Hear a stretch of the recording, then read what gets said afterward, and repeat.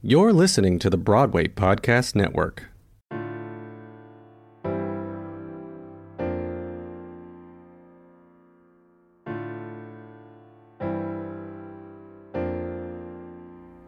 Hola, yo soy Martín Acuña y estás oyendo Backstage Talk.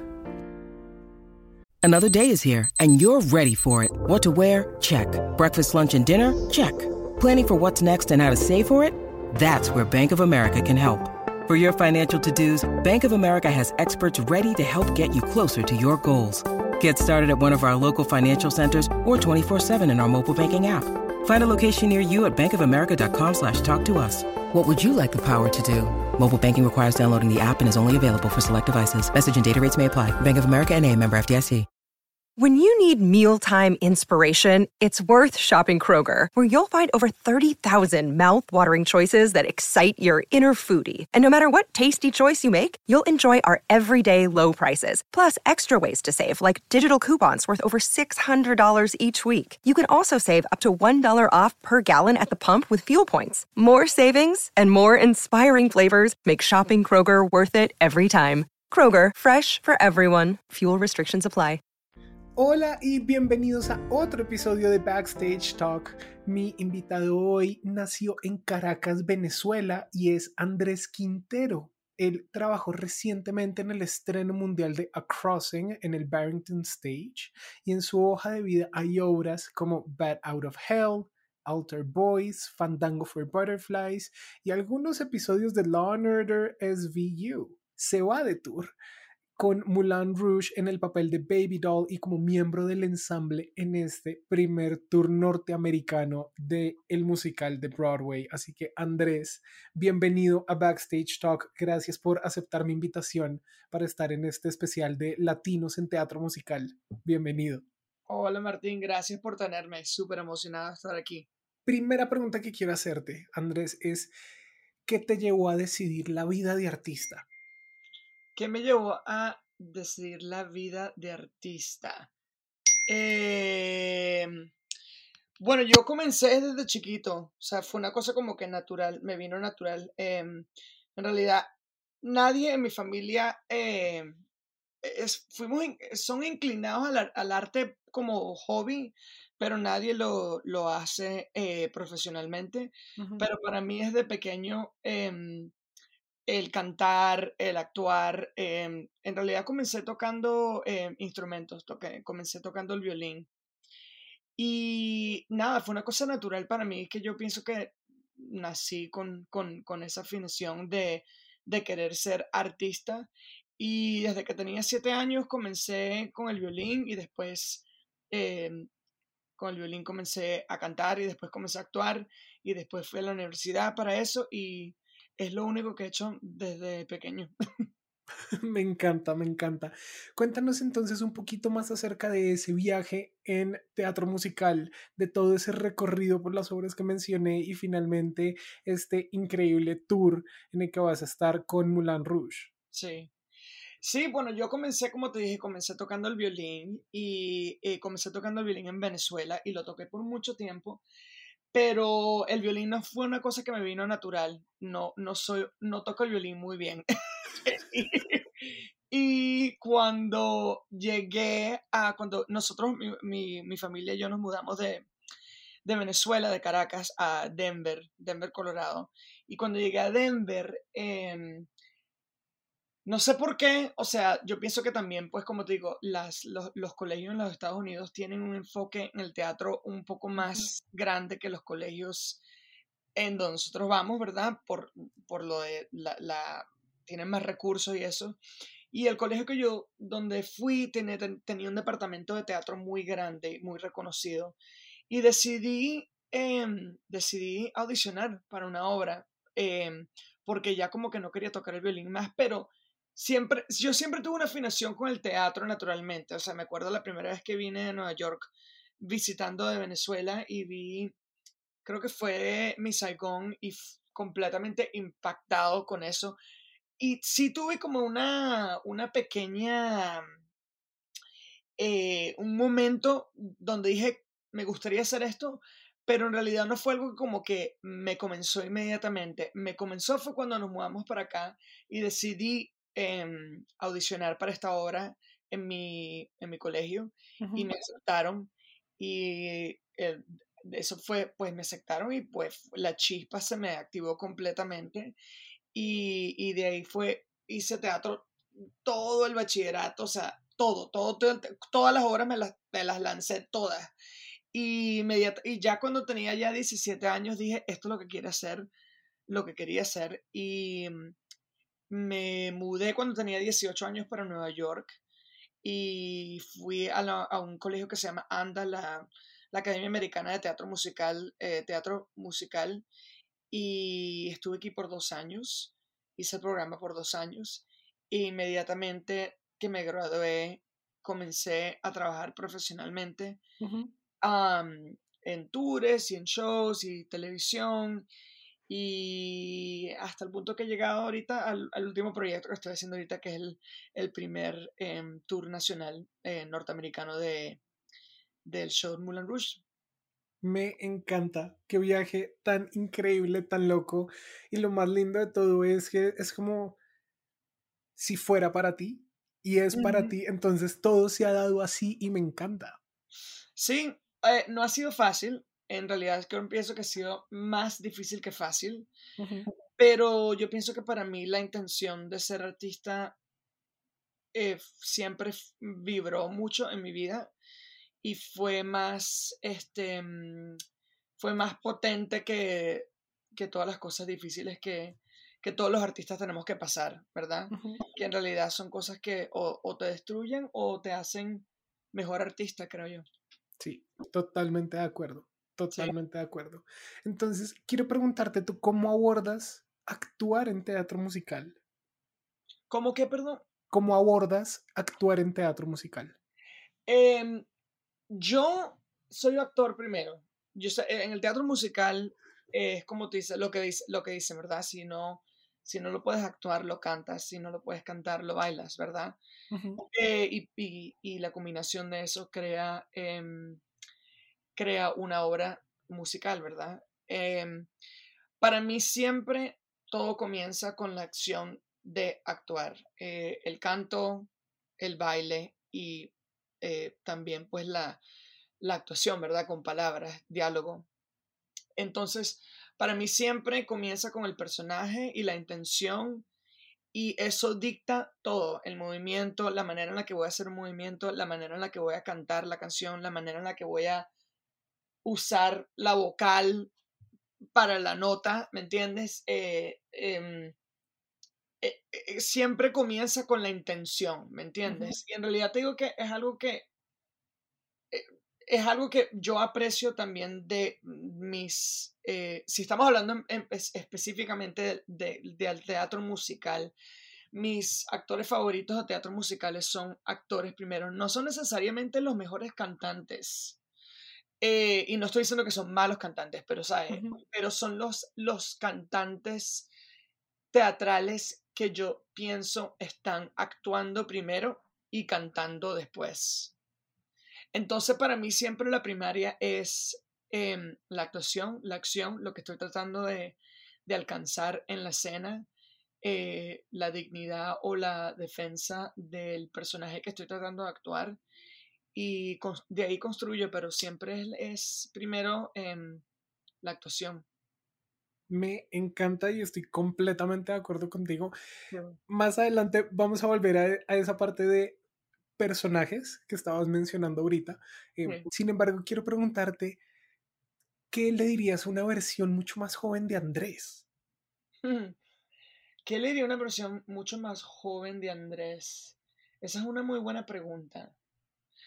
Y sabes qué, es que no sé, yo pienso que yo pienso que la versión joven de Andrés hizo lo que tuvo que hacer, ¿me entiendes? Yo pienso que la versión joven de Andrés se mantuvo y se agarró y no permitió que nada ni nada lo parara, ¿me entiendes? Entonces pienso que le diría, continúa haciendo lo que estás haciendo y hazlo y no pares, ¿me entiendes? En realidad, o sea, la frase famosa de no pares, sigue, sigue, eso es en realidad, en mi opinión, es lo más importante que tú le puedes decir a una persona. Y no es solamente de no parar y seguir, pero, ¿verdad? Es de analizar, es de crecer, ¿me entiendes? Es de educarse. La educación nunca para, literalmente nunca para, sobre todo para el artista, ¿me entiendes? Porque estamos en lo más que sabes, lo más que te educas, lo más que entrenas, lo más que te expones, lo más que conoces a gente, lo más que viajas, lo más que lees, lo más que te vuelves una persona más circular y por ende puedes hacer más. Y si puedes hacer más, vas a trabajar más. ¿Me entiendes? Entonces, yo pienso que lo que le diría a él es que continuara y no parara nunca. Estoy completamente de acuerdo contigo y es, sí, o sea, uno como artista nunca para de seguir creciendo, entonces toca Sí, ahí siempre estar es una evolución. mirando por dónde más. Nunca para, Exacto, nunca para. exacto, sí, exactamente. It is Ryan here, and I have a question for you. What do you do when you win? Like, are you a fist pumper, a woohooer, a hand clapper, a high fiver? I kind of like the high five, but if you want to hone in on those winning moves, check out Chumba Casino. At ChumbaCasino.com, choose from hundreds of social casino-style games for your chance to redeem serious cash prizes. There are new game releases weekly, plus free daily bonuses, so don't wait. Start having the most fun ever at ChumbaCasino.com. No purchase necessary. VGW Group. Void where prohibited by law. See terms and conditions. 18+. Judy was boring. Hello. Then Judy discovered ChumbaCasino.com. It's my little escape. Now Judy's the life of the party. Oh, baby, mama's bringing home the bacon. Whoa, take it easy, Judy. The Chumba life is for everybody. So go to ChumbaCasino.com and play over 100 casino-style games. Join today and play for free for your chance to redeem some serious prizes. ChumbaCasino.com. No purchase necessary. Void where prohibited by law. 18+. Terms and conditions apply. See website for details. Bueno, giremos entonces a el tema grueso que es latinos en teatro musical. Y quiero saber para ti qué es visibilidad y representación. Oh, bueno, agárrate un tececito porque te tengo que decir mucho. Mi carrera ha sido definida por ser latino en el teatro musical en el mercado anglosajón. Y te digo que no ha sido fácil para nada. Y la falta de representación latina, sobre todo latina, no solamente en el teatro musical, pero en cualquier forma artística en el mercado americano es muy poca. Y para mí, sobre todo, fue... y en ese mundo también hay diferentes niveles, porque no solamente es la representación latina poca, pero después la representación latina de latinos de piel marrón o negra es menor, y después representación de latinos de piel negra o marrón que son miembros de la comunidad LGBT son menores, y yo califico en cada uno de esos niveles, ¿me entiendes? Entonces, yo tuve un comienzo de mi carrera muy duro, muy exitoso, pero muy duro. Y después hablamos de la poca tipo de representación que hay, que la mayoría son estereotipos de lo que somos, y que a un cierto punto tú dices, ya no lo somos. Ya no quiero hacer eso, o sea, ¿por qué estoy haciendo esto? ¿Y qué servicio estoy haciendo en hacer esta parte? ¿Me entiendes? ¿Me entiendes? O sea, yo pienso que yo hice un solo rol en mi vida que ahora que veo veo hacia atrás, no lo haría nunca. Y diría, no, o sea, eso es una burla a lo que es ser latino, ¿verdad? Entonces, te digo que para mí fue muy duro. Para mí tuve experiencias con agentes que me dijeron cosas como, tienes que tomar este trabajo porque es el único trabajo que existe. Y yo digo, pero no lo quiero tomar, no tienes opciones. Literalmente así, directo, no tienes opciones. Y que tú dices, y ya también llegó un punto en mi vida donde lo acepté, porque lo tienes que aceptar, ¿me entiendes? Si quieres trabajar. Y fue algo como que también, que tú dices, ¿por qué yo tengo que aceptar esto? O sea, es una de las formas de degradación peores cuando tú te das cuenta que has aceptado la falta de trabajo y de representación tuya y que ni siquiera estás peleando, ¿me entiendes? Que ya esta es mi realidad y esta es mi realidad y eso es lo que es. Entonces, los primeros años de mi carrera fueron así, hasta que yo decidí no continuar en esta manera y expanderme em, y demostrarle a la industria, porque no es acerca de demostrarle a ti, es demostrarle a los directores, the casting directors, los directores, los escritores, que eres más de lo que ellos perciben es latino, ¿me entiendes? Y eso al mismo tiempo también vino con una combinación de cansancio de la comunidad latina, negra, asiática, LGBT, que empezaron a hablar y decir, o sea, esto es injusto, es injusto. Entonces termino el punto de eso en una buena nota, está cambiando, ha cambiado. La pandemia lo ha acelerado en una manera increíble. Estaba cambiando unos 2 años antes de la pandemia, pero la pandemia, el hecho de que todo el mundo paró completamente y de que tuvimos que literalmente vernos en el espejo y quedarnos en esta casa, en nuestras casas y reflexionar, avanzó completamente el hecho de que esta industria es racista. Simplemente es lo que es. Y que es una industria que fue creada para el hombre blanco, por el hombre blanco, y de que no refleja la manera que la población americana luce, ni la población del mundo, y de que de que necesitan voces diferentes para contar historias nuevas. Y sí, ha cambiado, sí ha cambiado. No estamos a donde deberíamos estar, pero sí hay esperanza y sí yo por lo menos puedo ver que el tipo de material con el que estoy actuando, el tipo de shows que se están produciendo. Hoy mismo tuve una conversación con una compañera mía de trabajo en el elenco de Moulin Rouge, porque el elenco de nosotros es súper diverso, súper. Y ella misma me dice, ¿tú qué crees? ¿Tú crees que ellos como que pusieron toda esta gente de color juntas porque lo tenían que hacer o porque lo hicieron naturalmente? Y yo le dije, yo pienso que es una combinación de que directores, productores están expandiendo su mente y están diciendo, oh, wow, tenemos que abrir más the pool of talent, la piscina de talento. Y que también los actores lo están demandando, ¿me entiendes? Y están diciendo, no vamos a ser parte de tus producciones si no existe un cierto número de gente que no es blanca, ¿me entiendes? Entonces, hay mucha esperanza, hay mucho trabajo que hacer, pero para mí fue muy duro, para mí fue muy, muy, muy, muy duro. Pero me encanta saber que obras como Moulin Rouge están haciendo eso. Sí, lo están haciendo. Y que el cambio está ocurriendo y como bien dijiste, viene desde hace un par de años y no solo fue desde el inicio de la pandemia. Y el cambio está haciendo,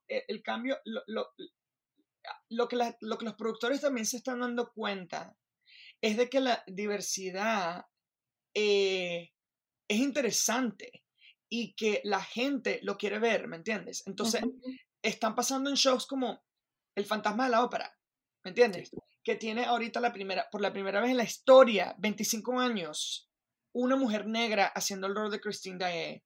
Y que su diferencia, ¿me entiendes? O no es diferencia, o sea, su manera de ser, que no es la manera de ser que siempre ha sido, está cambiando la manera en el que show lo hace. Entonces está trayendo nuevas audiencias, ¿me entiendes?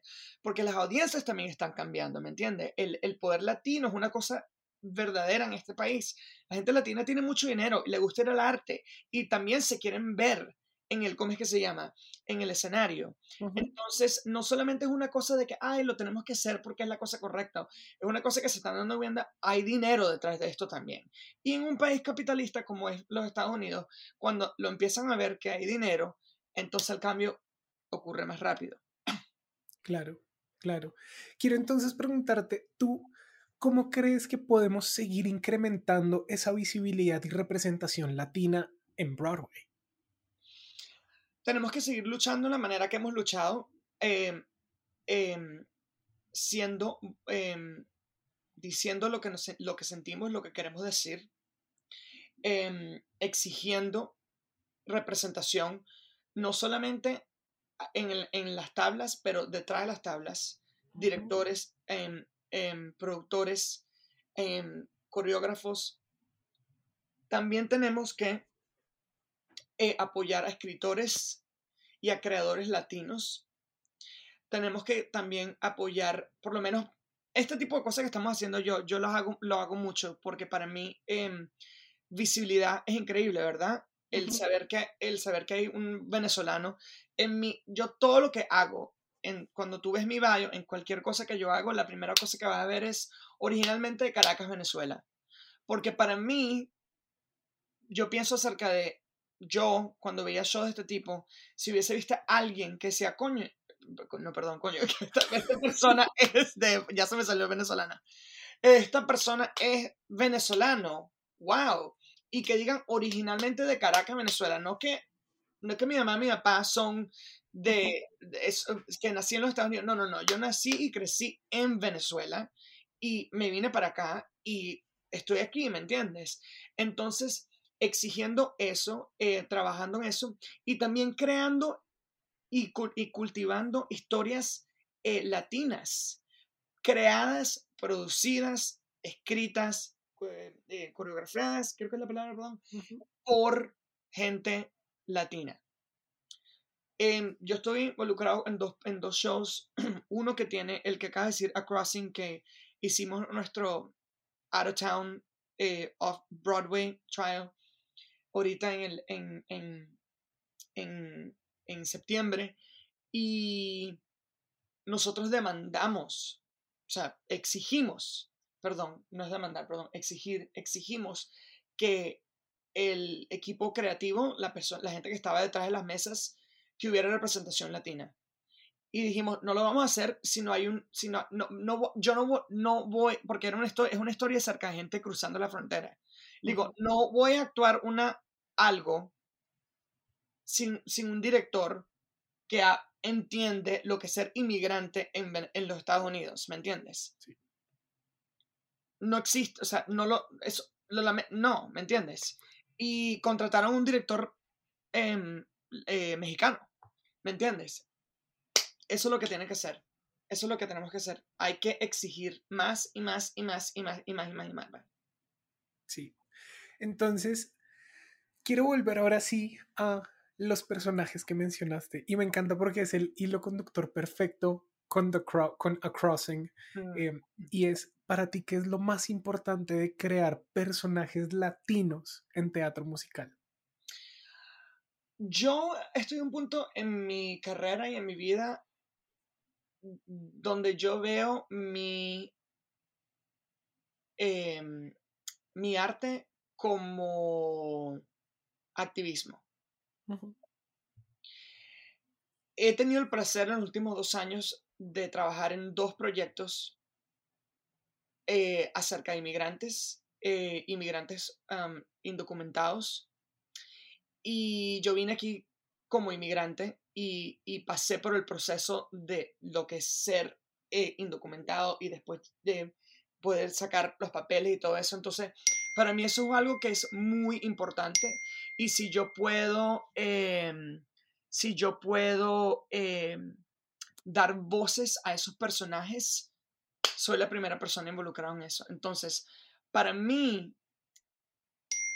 hay diferentes personajes, ¿verdad? Ahorita el personaje que estoy haciendo en Moulin Rouge es un personaje divertido, no tiene nada que ver con la esencia de lo que soy yo, Andrés Quintero, lo que he pasado. Y después que termine este proyecto, voy a volver a Crossing y a Fandango, donde voy a hacer los personajes que yo en realidad amo y lucho, y son los personajes latinos que lidian con problemas latinos, las cosas que nosotros pasamos, que solo nuestra raza pasa, por lo menos en este país, en los Estados Unidos. Hay otras razas que lo están pasando en diferentes países, Siria, todas esas cosas, ¿me entiendes? Sobre todo venezolanos como refugiado venezolano, ¿me entiendes? Entonces, ese es el poder detrás de ese tipo de cosas que yo hago, y es para mí la satisfacción más grande. El saber, y me ha pasado, sobre todo con estos proyectos, que estoy en la audiencia y hay una persona que me dice, wow, nunca hemos visto tanta gente latina en una audiencia cantando canción mixteca o cantando La Llorona y hablando acerca de lo que es cruzar la frontera. Y para mí, cuando yo tengo esa conexión con la audiencia latina, es la razón por la que hago lo que hago. O sea, me sabe el dinero, me sabe lo que sabe, o sea, te lo digo 100% en mi vida es. Entonces siempre estoy buscando por esas oportunidades. Cada vez que lo veo, escribo y digo, me tengo que involucrar en este proyecto de alguna manera, ¿me entiendes? Y eso es lo más importante para mí. Me encanta, Andrés. De verdad, gracias. Antes de cerrar, quiero preguntarte, si alguien quiere buscarte, si alguien quiere trabajar contigo, ver lo que estás haciendo, ¿dónde te pueden encontrar en redes sociales? Lo mejor redes sociales, Instagram, Andrés King, Andrés mi nombre, Andrés, y después QUIN 21, Andrés Queen 21, y ahí es donde yo pongo todas las cosas que hago y me mantengo bastante presente ahí. Me encanta. Última pregunta antes de cerrar, y es, ¿cuál es tu top 5 de musicales favoritos? Un poquito, ok.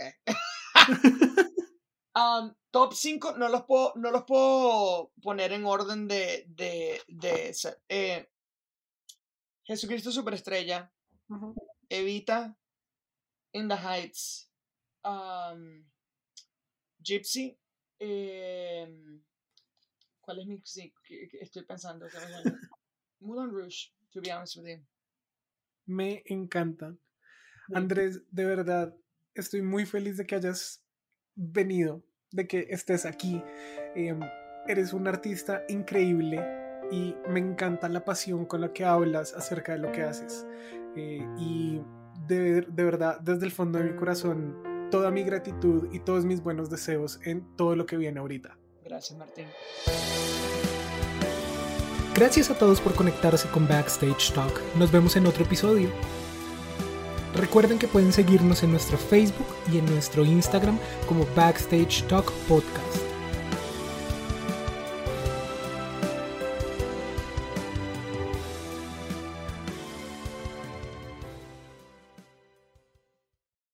Hey, it's Leslie Odom Jr. here on the Broadway Podcast Network to tell you about the Rise Theater Directory, a program of Maestro Music. Rise is a national online resource designed to connect and empower backstage and administrative and creative theater professionals from underrepresented backgrounds.